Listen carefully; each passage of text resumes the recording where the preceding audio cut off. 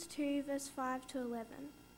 In your relationships with one another, have the same mindset as Christ Jesus, who, being in very nature God, did not consider equality with God something to be used to his own advantage. Rather, he made himself nothing by taking the very nature of a servant, being made in human likeness, and being found in appearance as a man, he humbled himself by becoming obedient to death, even death on a cross. Therefore God exalted him to the highest place, and gave him the name that is above every name, that at the name of Jesus every knee should bow, in heaven and on earth and under the earth, and every tongue acknowledge that Jesus Christ is Lord, to the glory of God the Father.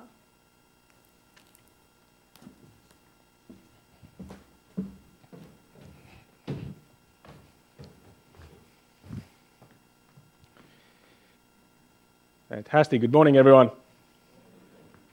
I'm Etienne, and my word of welcome to you as well. If you're a visitor here, you are with us for number 3 out of 6 of a sermon series for the next 20 minutes, half hour. I actually have a bit of a lot to get through this morning, so I'm going to have to work fairly quickly. Organic outreach. How do we, if you are a Christian, and I recognise that not everyone here is, and I want to speak to you this morning in various points as well throughout the message if you're not a Christian. But if you are a Christian, how do you share the love of God with others? That's what we're considering, that's what we're thinking about. And to do that, I want to step straight into this passage that Anika read so brilliantly to us this morning.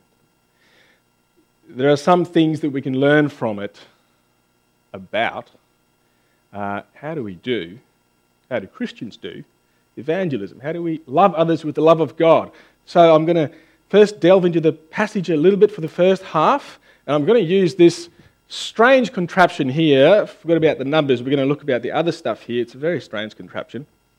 And you're going to be utterly confused about what it's for and how it works until the end. So just hang with me if you will, please. Passage that Anika read to us started with this. It sort of has, the first 3 verses has 3 parts to it, and it speaks really about Jesus' humility.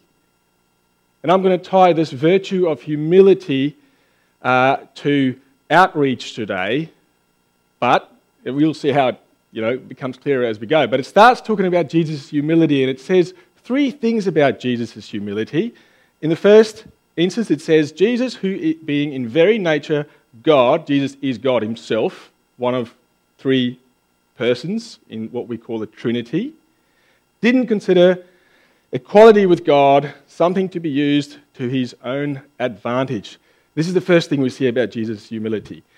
It's a step. I've got a jockey strap here that I hope will remain tied to both ends that goes down a step, right? A symphony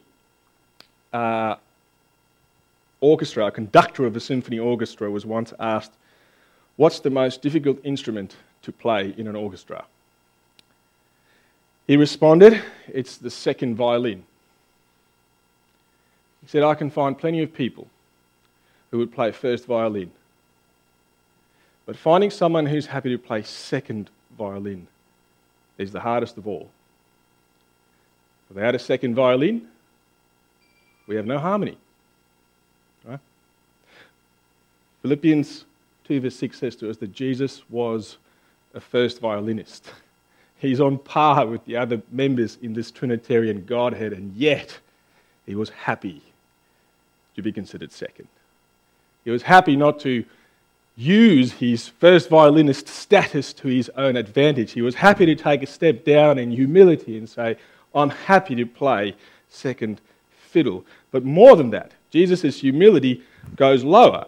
It goes another step down in verse 7. Rather, he made himself nothing by taking the very nature of a servant, being made in human likeness. This is talking about the birth of Jesus Christ, the Christmas story. Jesus, who as God becomes a human being. There's a story by an author, J.B. Phillips, about an imaginary conversation between two heavenly beings, angels, if you will, who talks about this. And I think Mike and Nathan and Aidan acted something like this out to us a couple of years ago during a Christmas time. I just want to read it to you and take in the size of what it meant for Jesus to become a human being. The little angel, who's talking with a bigger angel, was beginning to be tired and a little bored. He has been shown whirling galaxies, blazing suns, infinite distances in the deathly cold of interstellar space, and to his mind there seemed to be an awful lot of it all. Finally, he was shown the galaxy of which our planetary system is but a small part. As the two of them drew near to the star which we call our sun and to its circling planets, the senior angel pointed to a small and rather insignificant sphere turning very slowly on its axis. It looked as dull and as dirty as a tennis ball, a well-used tennis ball, to the little angel, whose mind was filled with the size and glory of what he had seen. I want you to watch that one particularly, the senior angel said, pointing with his finger to the dirty little planet. Well, it looks rather small and dirty to me, said the little angel. What is special about that one? That, replied the senior solemnly, is the visited planet. Visited? Replied the little angel. You don't mean visited by... Indeed, I do. That ball, which I have no doubt looks to you small and insignificant and not perhaps overly clean, has been visited by the Prince of Glory. Jesus Christ came in. He visited our planet. If you're a Christian here, he visited your life. And he still wants to visit even more. For us to grasp, I think, the size of what this took in terms of his own humility to get into our world, become one of us, is it's a miracle for us to appreciate, to grasp the sheer size of this step down in the humility of Christ, that he would come in.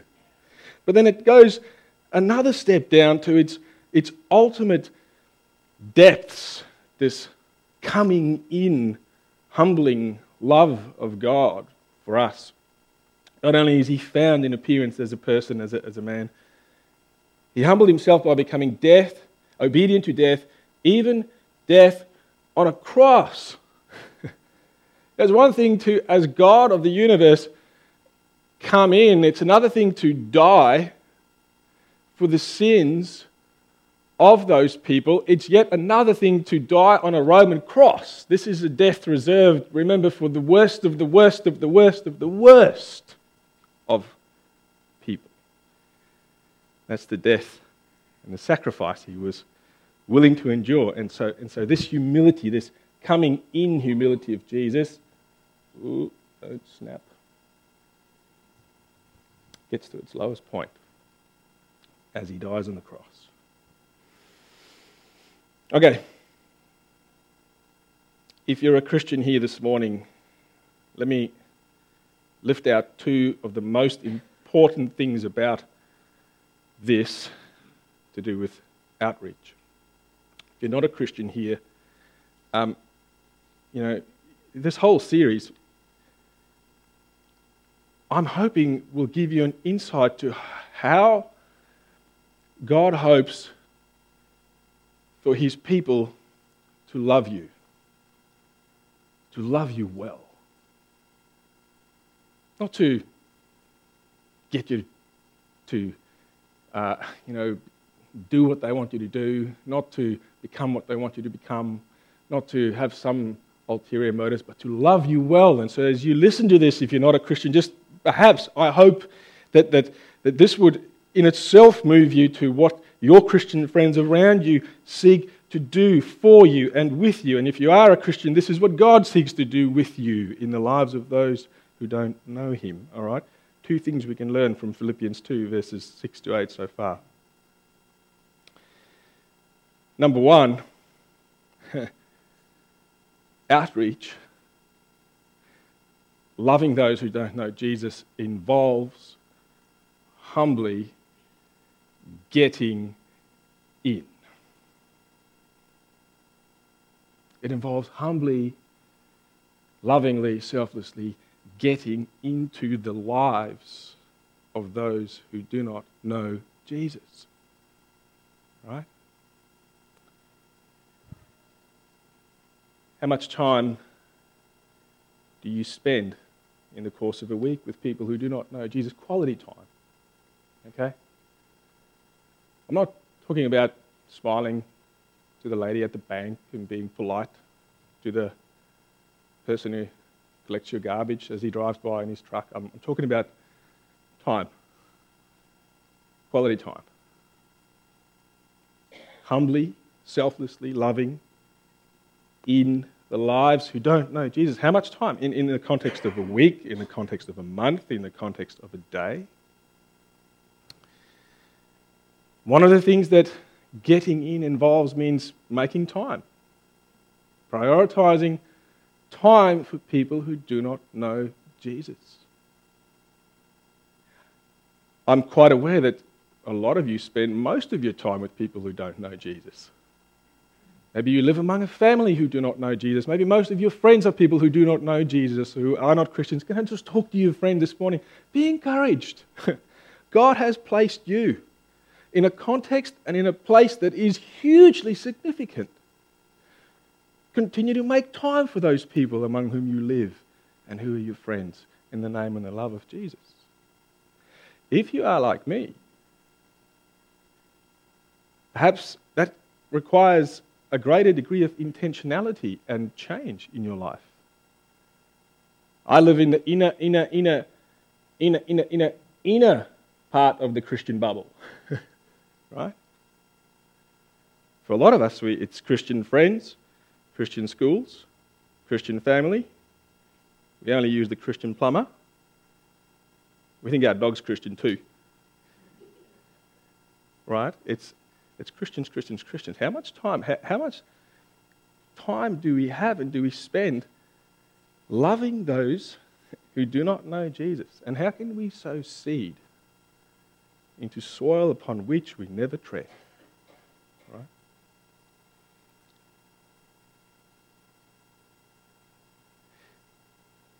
Reaching out with the love of God involves humbly getting in.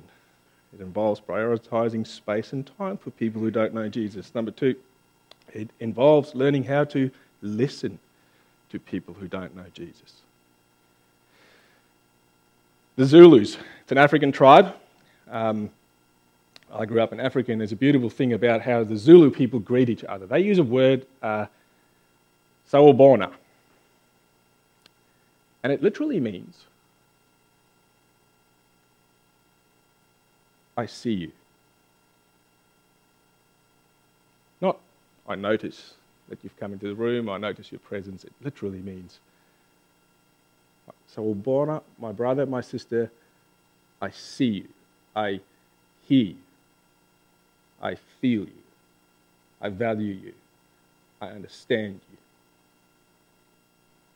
I'm not trying to change you. I'm not trying to dump something on you. I just see you. Church, the truth is, if we're going to share the love of Jesus well with those who don't know him, we need to listen. We need to, without our agendas, simply listen. Jesus listened a lot. You'll notice that when you read your Gospels. This author, Charles Van Engen, says this: once we've begun to notice, listen to, make ourselves available for our neighbour, we can begin to understand our neighbour more completely. Notice that relational evangelism doesn't begin with speaking.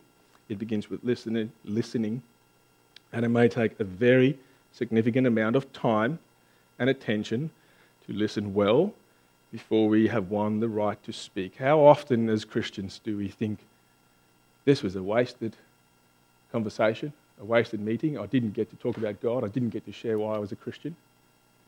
But did I listen? Did I understand who this person was? Their hurts, their fears, what makes them beautiful, how God loves them, what God seeks to do in their life for their well-being. Do I know what that is? Do I care about what that is? Right? We need to learn to listen.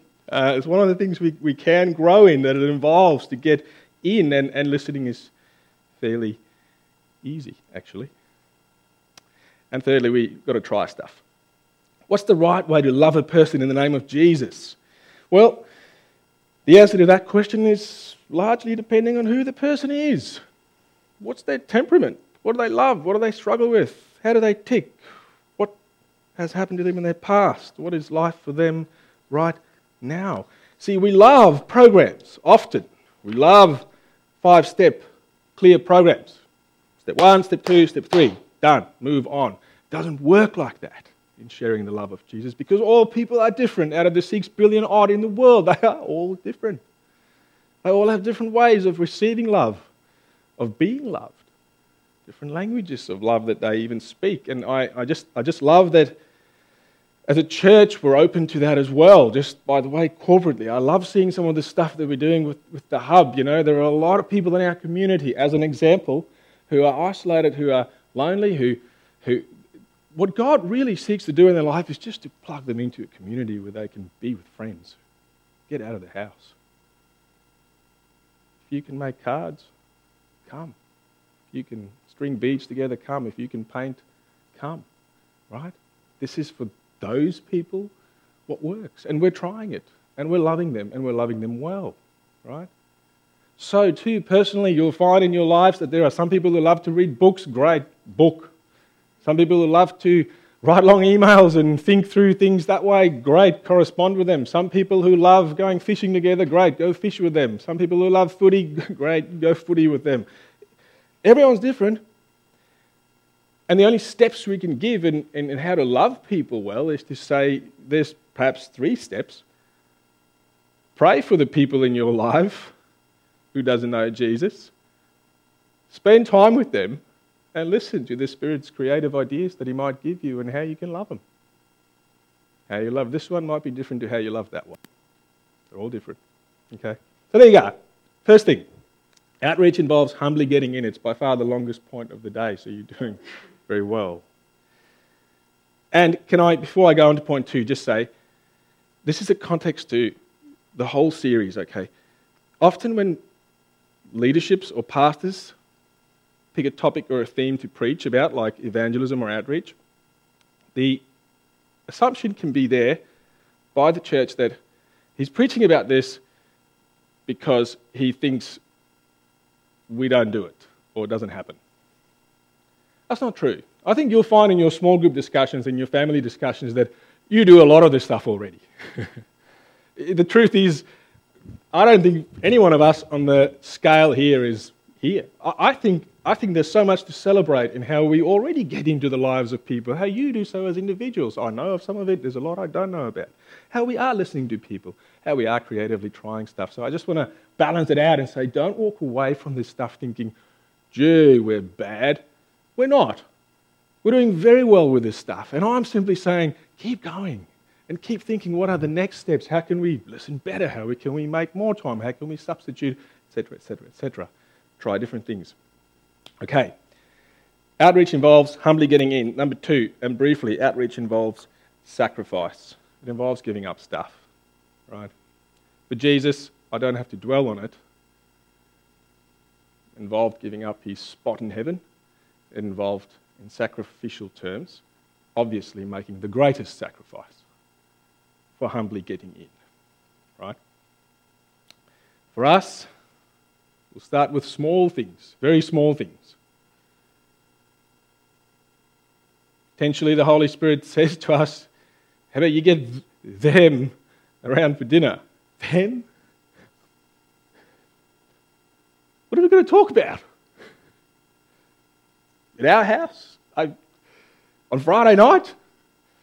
Giving up Friday night to hang out with sacrifice, right? How about you catch up with her for a coffee Tuesday morning? Well, I normally meet with her on Tuesday morning and we talk about these sorts of things, and if she's there, we can't talk about those things. Maybe you sacrifice what you normally would talk about for the sake of the other her, right? Here's a more tricky one. Maybe stop serving in this or that ministry in church. You're too deep into the bubble. Too many things. You need to sacrifice something in order to get out of the bubble. I think that happens. I think it's possible. And that comes with great sacrifice. It's not as easy as it sounds. Great sacrifice. Great cost. Emotional, time-wise, and often financial. To humbly and lovingly get into the lives who don't know Jesus, right? Firstly, it involves getting in. It involves sacrifice. Secondly, let me finish.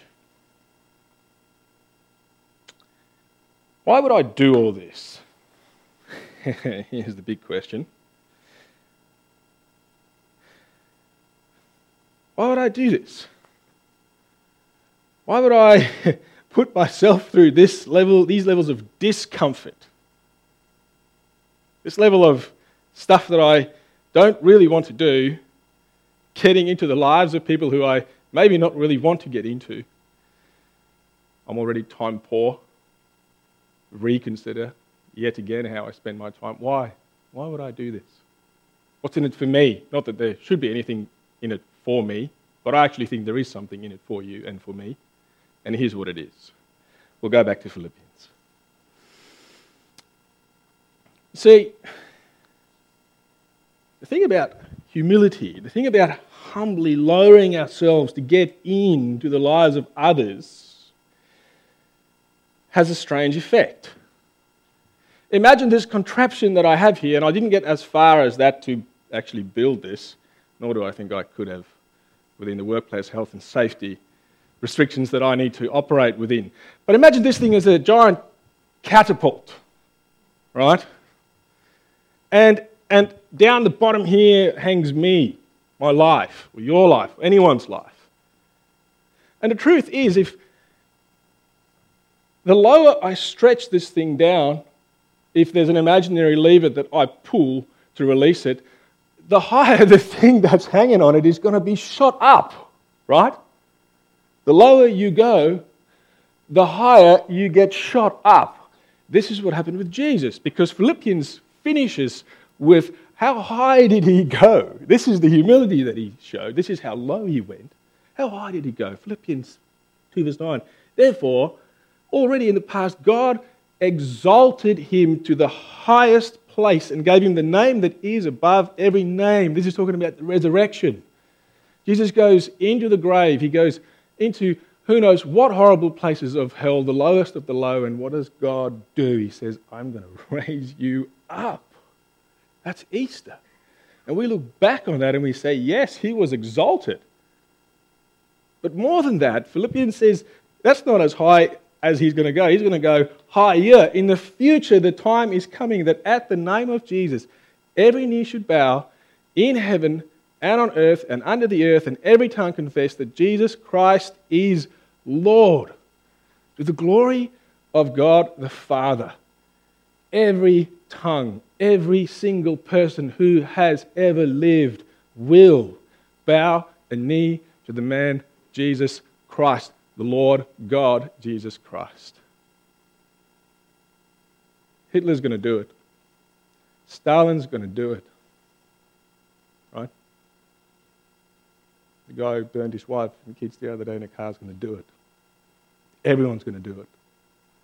It's going to be a great day for some, and it's going to be a despairing day for others, but let's be real. That's what's going to happen. That's how high Jesus Christ is going to be exalted in the fulfillment and in the final time. Here's the deal then. Here's the deal. If that's how it was for Jesus, and you as a Christian, your life operates on the same principle as his, that's how it's going to be for you. The lower you go, the higher you'll get, right? Let me finish. What are some of the highs that you're going to get to? Well, firstly, of course you're going to go as high as, when Jesus was sitting on the right hand of Jesus, if you're in Jesus, if you have responded with faith to him, you are in him and you will be exalted one day after your death. You will be raised and you will be with him. You have that then. But you have more than that. There are other heights in this life that humbly and selflessly getting into others you will also reach. Let me give the practical here and now ones, not just the there and then ones, but the here and now ones, okay? Number one, humbly and sacrificially reaching out to others will lift up your happiness. It will make you a happier person. I don't know about you, but in general, the happiest people who I've met in life are the most humble people who are happy to give of themselves for the sake of others. Just is true, isn't it? The most miserable people who I've met, who live the most self-destructive lives, who are the unhappiest people, are those who live for themselves. Greed, selfishness, egotism. Humility makes us happy. Humbly getting into the lives of others sacrificially will make you a happier person now. Number two, humbly and sacrificially getting into others' lives makes you beautiful. No one loves an arrogant jerk. No one. And if you would like to reach out to those in your life who don't know Jesus, you've got to look beautiful. Imagine your unbelieving friend saying, you know what? She is one beautiful person. I don't agree necessarily with what she believes, but I can't deny the fact that she is beautiful. She's stunning. He is one incredible bloke. I don't believe what he believes, but gee, I wouldn't mind if my life turns out like his. Humbly, sacrificially getting in. And here's the last thing, I think the biggest thing. Humbly and sacrificially getting into the lives of others makes you credible or trustworthy. Aristotle, the great Greek philosopher, said to us that if you want to persuade someone of something, you've got to convince them at three levels. If I want to convince you to buy this shirt, it's a great shirt. I love it. I want to convince you to buy it, right? I need to convince you at three levels. Number one, in Greek, logos, reason. I've got to convince you this is a good shirt. The fabrics are better than other fabrics, right? Facts, figures, truths, logos, reason. Number two, pathos, feelings. I've got to convince you that you're going to feel good if you wear this shirt. You're going to look good. Others are going to think that you're extremely handsome. It feels good to wear this shirt. It is not only factually a good shirt, it feels good to wear this shirt. You get it in your head, you get the warm feeling about it, and those two things are not the biggest. Here's the biggest, the third one, ethos, trust. I need to convince you that you can trust me. If I'm going to get you to pay $100 for this shirt, you need to trust me that this shirt is worth paying for.